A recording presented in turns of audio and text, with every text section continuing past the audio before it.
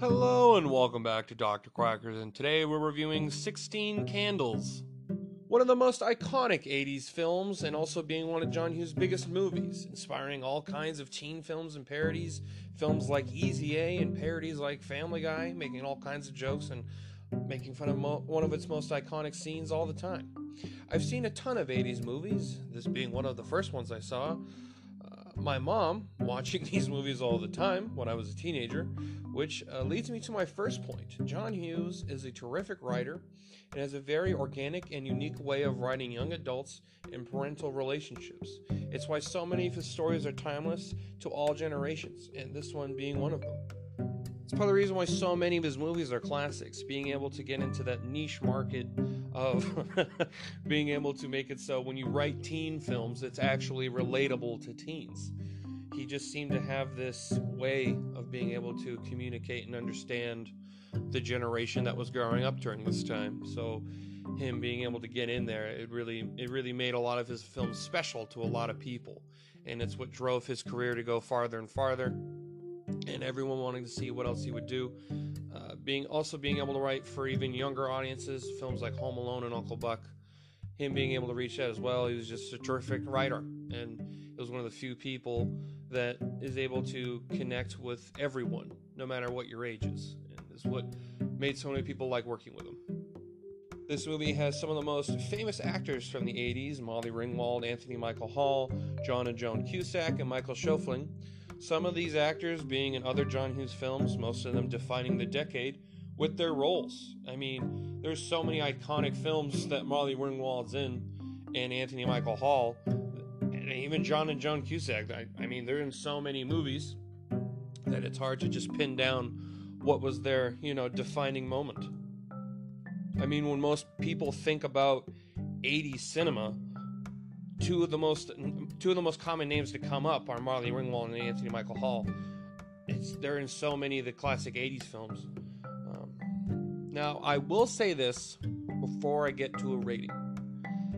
If you are sensitive to, I guess you would call it, old styles of thinking, or things that wouldn't be considered politically correct today, you should go into this movie with an open mind, because comedy, especially in movies like these, represent the time they were in. So I don't judge comedy from these times based on, you can't think that because that's not how people thought then.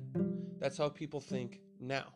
So some of the situations and comments and dialogue that is said in this movie, and now it's not the whole thing and it doesn't define the movie. There's still so many things that no matter what generation you're from, you can relate to the film on some level. But there are some things in this movie that haven't aged well. Specifically characters like Long Duck Dong. I mean, the name's still funny. It doesn't matter who he is. It's just the idea of someone's name being a duck's penis does make me chuckle. Even though it's at my expense because I am a duck. But there's a lot of situations that are put in this movie, like, women being extremely intoxicated around men, and it's just there's nothing that horrible. There's nothing horrible that happens in the movie, don't get me wrong, but there's some situations that if you put that in a movie today, a lot of people would probably get angry at it. That's all I'm going to say. Now, it doesn't really affect my rating of this movie, but I still feel like I should point it out because it's something that stuck out to me this time rewatching it, and it's not something I really noticed when I was a young teenager when I first watched it. So, yeah. I'm going to give this movie a 7 out of 10. I think it's a good movie. I don't think it's John Hughes' best work. I think it is one of his best works, but it's not his best work. Yeah.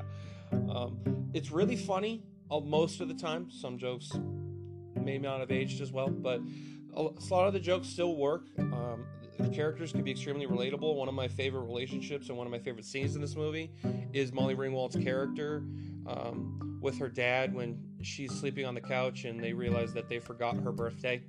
And he tries to cheer up when he talks to her, and just the dynamic that they have. It's a really wholesome moment, and I really think it helps bring that heart of the movie home, especially at the end when he sees her getting in the car with Jake Ryan, and she's like, "It's the boy," and he's like, "Go get him."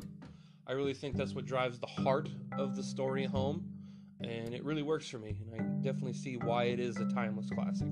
So I hope you enjoyed this review. If you did, if you would listen to my other reviews, I highly appreciate it. So I hope you have a good motherfucking day, and stay tuned for our sponsors.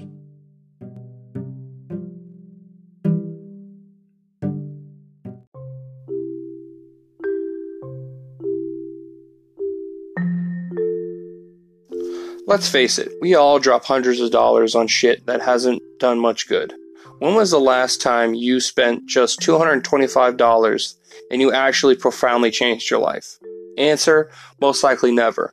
Well, if you want your chance, here it is. If you are out of shape and have said more times you can count, I need to do something about this. This is opportunity knocking.